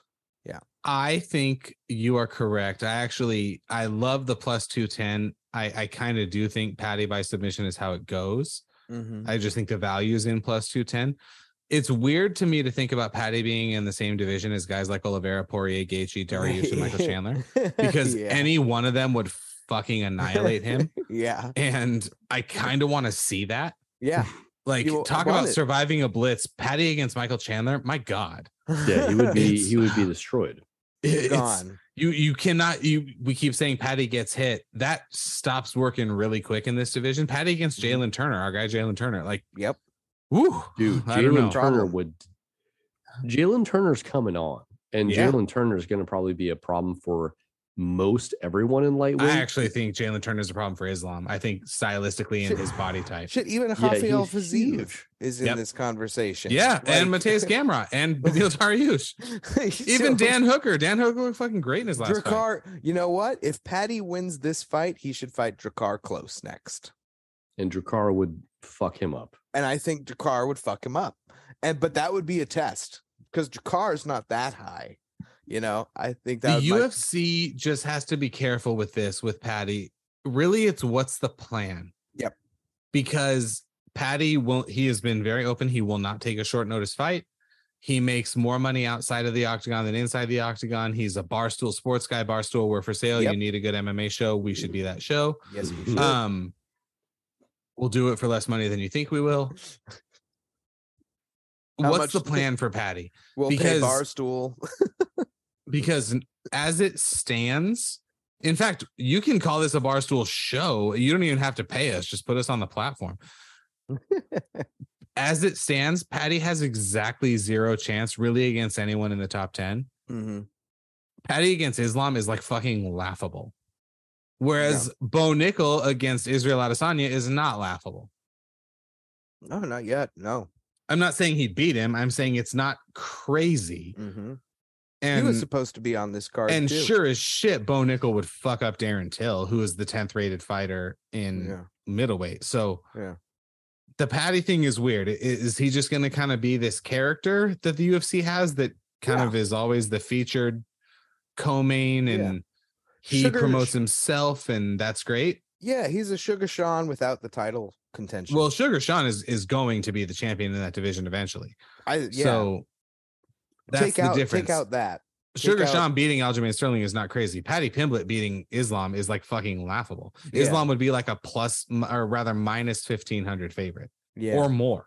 But Patty would be equally as entertaining on social media and draw a lot of people. And like, I think he would be. I guess. He's a personality, he's out there. Yes. He has the star quality. Like he has what Ian Gary is missing. Like Ian Gary was the new Irish Conor McGregor. Ian Gary's a good fighter though. Great fighter. But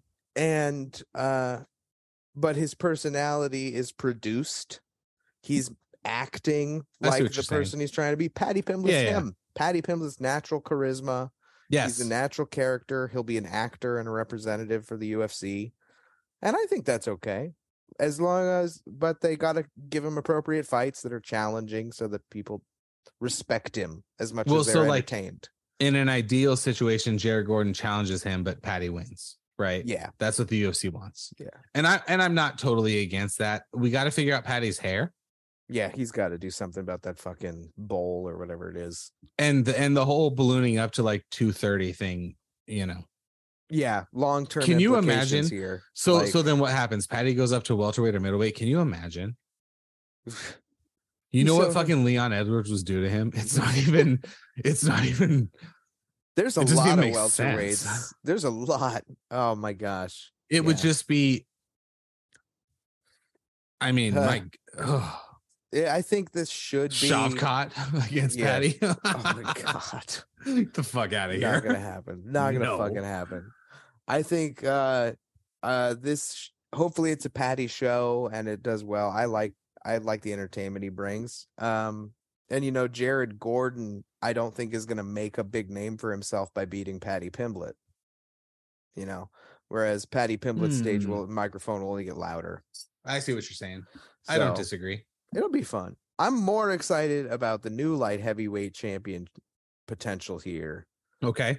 Jan Blachowicz, Magomed Ankalaev, number 2 versus number 3, because Yuri Prohaska's out and Glover said no.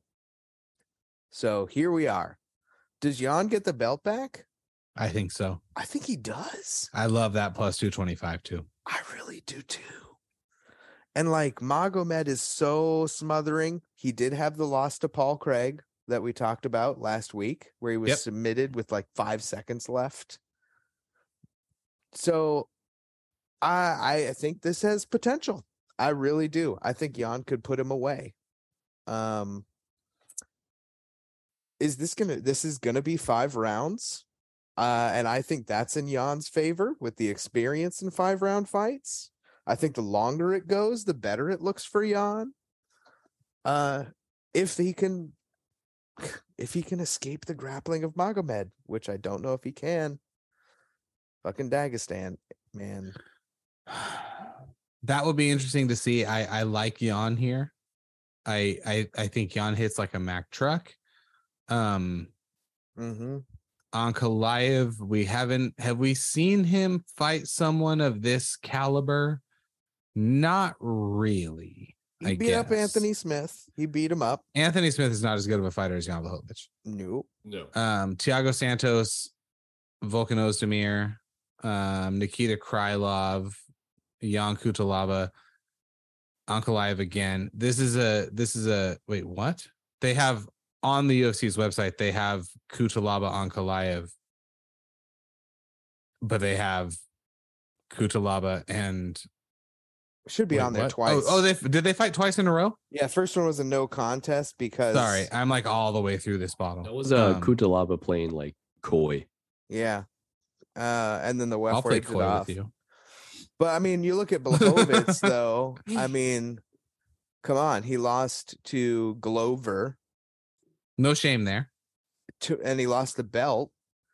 And that was the first time he had lost since Thiago Santos Sledgehammer in 2019. And I mean, look at that. He beat Luke Rockhold. He beat Jacare. He beat Anderson, Corey Anderson. He beat Reyes. He beat Israel Adesanya. Yeah. And then he lost to Glover. I think that people, including us, thought he was going to beat Glover. So yeah. And then Rakic was that injury. The leg injury. Yep, that's right. Rakic was looking good in that fight, though. He was. Yeah, Rakic is a good fighter. Rakic is a good fighter. Yeah. So there is no. This could very easily be if Rakic's leg was working, right? Wasn't it a leg injury? Could be a loss. Yeah. This could be Rakic Ankalaev or Ankalaev. Yep. Not 100%. It could be that. So yeah. So Ryan, honestly, I think that's what the UFC wanted. Yeah. What do you think happens? And Ankalaev? How does this play? Yeah. With no disrespect to Polish power, I think if Ankalaev deploys his strengths, which is the wrestling, the grappling, it's going to be his victory. Yeah. And then he's going to fight Blachowicz. No, he's going to fight Blachowicz. I'm sorry, Teixeira. Okay. Why am I saying Blachowicz? Mm-hmm. He's going to fight Glover Yeah. in the next fight because Yuri is going to be out for at least a year. Yeah. Right. Based on what his Glover injury said it was, he's going to be out for a year. Yeah. Probably International Fight Week. Probably July. Glover Right. and God, International Fight Magomed. Week is shaping up to be a fucking banger next year. And the problem is that the Glover is going to be what, 42, 42 and a half. Father time. I respect the fact that he declined the fight because of prep time. I don't want him to go in there and not get the best representation of Glover because I firmly believe for him, he feels this fight is his last fight. So he wants to go out, represent himself the best way possible. And if he wins the fight and he's like, you know what, I'm out and I retired as the champion. Like that's John Elway shit right there. Yeah. Hold on. Well, I mean, you win the belt and you lose it and you win it right back. That's a great way. There are names I will not have mentioned on this show. You're not a fan of retiring as champion, John Elway? Why are you a John Elway fan? I'm not a John Elway fan. I'm just saying that's John Elway shit. Of all the people who retired as champion, John Elway is the name you have? Well, he retired as back-to-back champ in his last 2 years in the NFL and then decided to call it quits. That's pretty impressive. Yeah. All right. Can't think of any on the top of my head that retired as champs. At least not in football. But shit, I think that'd be a good really story good for Glover. All-time players. Yeah, I think that'd be a good story for Glover. You know, I agree. You get up there, you win the belt in a submission against the champ, and then you lose it in a great fight with Yuri. Classic. Shit. He could have. He should have won. He could have. He knocked him should have. out. He should have won that fight. If that goes to decision, he does win for sure. Yes. Yeah. So I think, you're on it. He's gonna pose a really great challenge to either Blachowicz or Ankalaev. If you add an additional wrinkle to that, if he has to fight Blachowicz, let's say Blachowicz hits Ankalaev with a right hand or a left hand because and the lights go out. He does that because that's to, what happens to a lot of people. That's what he does. Yeah. He's got Polish 9 wins by power. submission though. We already know that Teixeira has a proven record against Blachowicz. And he even said that, like, hey, I'd be willing to fight Blachowicz on short notice. But not Magomed. But, you wanted me to fight Ankalaev? I can't do that. Yeah. Well, and it really should have been Blachowicz to share because they're 2 and 3. So if Yuri can't fight, that only makes sense. Yeah. And then you give Ankalaev some other light heavyweight and just let him. Yeah. But Ankalaev was they've had him on that trajectory for a long time. So his loss to Paul Craig was so unexpected. And so I think that him being in this spot is where they wanted him to be. The thing is, any light heavyweight or heavyweight could get submitted by Paul Craig on any given day. Yeah. So that's not even that weird. I see this either Ankalaev makes it look easy or Blachowicz surprises people who aren't us. I don't see this as being some sort of close back and forth. Yeah. It's going to be a clear winner one way or the other. Yeah. I don't even think the fight goes all 5 rounds. No, probably not. But shit. Well, I mean, so Dominic and I, we both kind of lean in the Jan way. But like Ryan said, which I think you're right, it should be, it kind of should be a mauling by Magomed with the grappling. He should be able to overpower him and do the Dagestani thing. It just depends on the game plan, right? Yeah, whether or not really that's what he wants to do. Mm-hmm. Jan has shown pretty good defensive grappling and offensive grappling, but against smaller competition. Yeah. Whereas Magomed, same size, he's a big boy. Yeah, that's gonna be a good card, gents. I gotta say, the UFC 282 is gonna be a good one this weekend. And my wife is going to be hanging out with a friend. She's having a ladies' night. So I'm going to be watching the fights. Pants are off. Yes, it's ladies' night. No pants. No pants. What a night. I'm getting on Discord or chat with you guys while the fights are on. I'm going to make some salty pretzels and some cheese or something. I don't know. We are doing Christmas with my wife's family on Saturday. And then Sunday, we are heading to Anaheim, where we will spend the night in a hotel, and then Monday at Disneyland as sort of our annual. My wife's parents and us have a sort of Christmas time Disneyland tradition. And then her brother and her sister and their spouses are coming this time too. Nice. And you heard it here first. I really doubt my in-laws, who I don't even think know about the show, listen. My wife's brother's wife is also pregnant, so they are due a week from each other, so they will not be writing anything and eating all the snacks, and I will be writing everything because that's what I do. And so I will have the fights on in the background while we do like our Christmas thing. Cool. And trying to marginally pay attention to the Christmas thing because I'm more interested in the fights. So I want to close on this. I went to SoFi on Sunday. Yeah, SoFi Stadium. What was it like? I don't even know what it was like. I was going to love it. I had decided I was going to love it before I went there. And then I got there and I was like, oh my God, people came up with this? How did... Everything about it is so well thought out and so well organized and so well spaced. I can't say, and I mean, and then you're like, oh, this is what $5 billion buys you. Got it. Now I understand the levels that exist in this world. And it was fucking ridiculous. It doesn't even.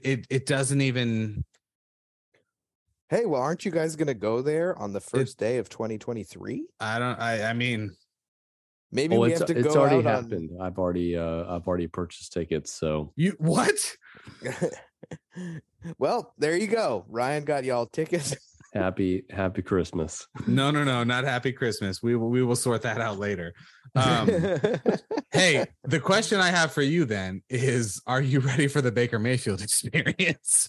Hell yeah, I am. I mean, Fuck Baker Mayfield. Let's go Oklahoma. That's right.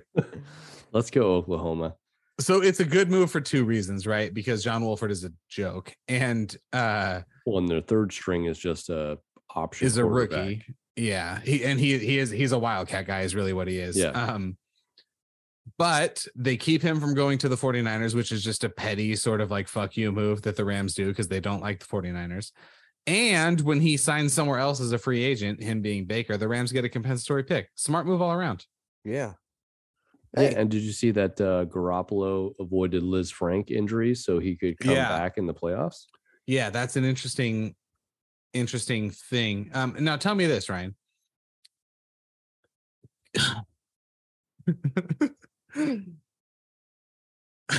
Are the Chargers good or do they suck? Which one is it? Okay. Okay. So they are on the playoff bubble, it seems. They'd have to win out and they have to win out. They would have to win out because think of who is in their way for a wild card. The Jets, who won. The Jets are good. Miami's good. Right? Yes. Baltimore's winning their division. But Cincinnati's in the same division, and Cincinnati is also good. They're both 8-4. Offensive juggernaut, I would say. Joe Shiesty. New England was in that conversation. They're not really a threat. Well, New England right now has the tiebreaker over the Chargers because of win percentage in their conference. Right. The conference is the bigger factor. So the Chargers play the Dolphins this upcoming Sunday, which is a huge game. Every game is a huge game for the Chargers because they put themselves in this position.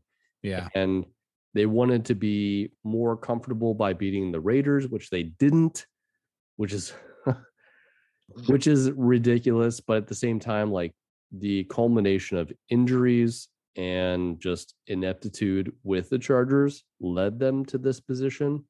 And just, there's a lot of hype at the beginning of the season. This could be their year. Their offensive line, which took a lot of hits, their starting left tackle, which was all pro as a rookie, is out for the season because of torn bicep. Their all pro center is out here and there. They don't have a right tackle. That's garbage. Their linebacking core is garbage. They can't stop the run to save their goddamn life. The people that they've released, who are now on the Raiders, are thriving and flourishing in that system. So that might just be improper scheme talent, but also could just be improper coaching. I don't know. They suck. They suck. And they're always going to suck. They haven't won a championship since 1963 when it was just the AFL. They're just garbage. What are they going to do? They're immensely talented. They have a huge payroll. They have a young coach. They can't win a fucking game. Everything they do when it comes down to certain decisions, they fucking fumble that. They're garbage. They suck. They are just pieces of shit, and they're always going to lose because of the Chargers. And every time that they have hope and they have young talent and you feel like there is a glimmer for the future, they just take a giant dump on on your chest, and there you are left with cleaning up the mess. Well, unfortunately for the Chargers, I don't know that Brandon Staley is the answer, because on paper there is no reason that this team isn't winning, at least at a better sort of percentage than they currently do. They have an absolute solid gold, worth the moon and the stars quarterback. I don't think running backs are a dime a dozen, but Austin Eckler is as good as they come. Keenan Allen is a completely serviceable sort of first option. He's not Devontae Adams, who was on just a different planet. He's so good. I mean, Devontae Adams makes Derek Carr look like a, I don't know. I don't know about the Chargers. I'm excited to see SoFi as a Chargers home game and kind of see what the differences there are. Don't underestimate what a guy like Sean McVay can do with a guy with Baker Mayfield's talent, because he has something. The Rams don't. Every good player they have is hurt. So except Bobby Wagner, who went fucking nuts on Sunday, and the Rams could not figure out how to win the game for him. But that's going to be a good time. So I got to tell you what we did, Ryan. We drove. The Rams sent out an email on Saturday that was like, "Hey, you have tickets, and here's where you should do for parking." We drove to a lot in Gardena that is just past Cerritos. We got on a shuttle. It took us. We paid $3 to park the car and $4 each for the two of us to ride the shuttle round trip. So $11 total. And it was glorious. Nice. There was no traffic getting to the lot. There was no traffic coming home from the lot. Getting to the shuttles from the stadium was perfect. It was the way to go. Nice. Is SoFi the outro for today then? SoFi Stadium is an achievement of human architecture and engineering. And I literally don't understand how a person or group of people sat down with a piece of paper and made that happen. Kind of a cool little complex they've got developing there. The Clippers Stadium is being built, and nice. SoFi Stadium 2024. Hey, you know why I love MMA so much? It's pretty neat. That is 100% true, but it's also because it brings us together. You know what? Violence really does bring people together.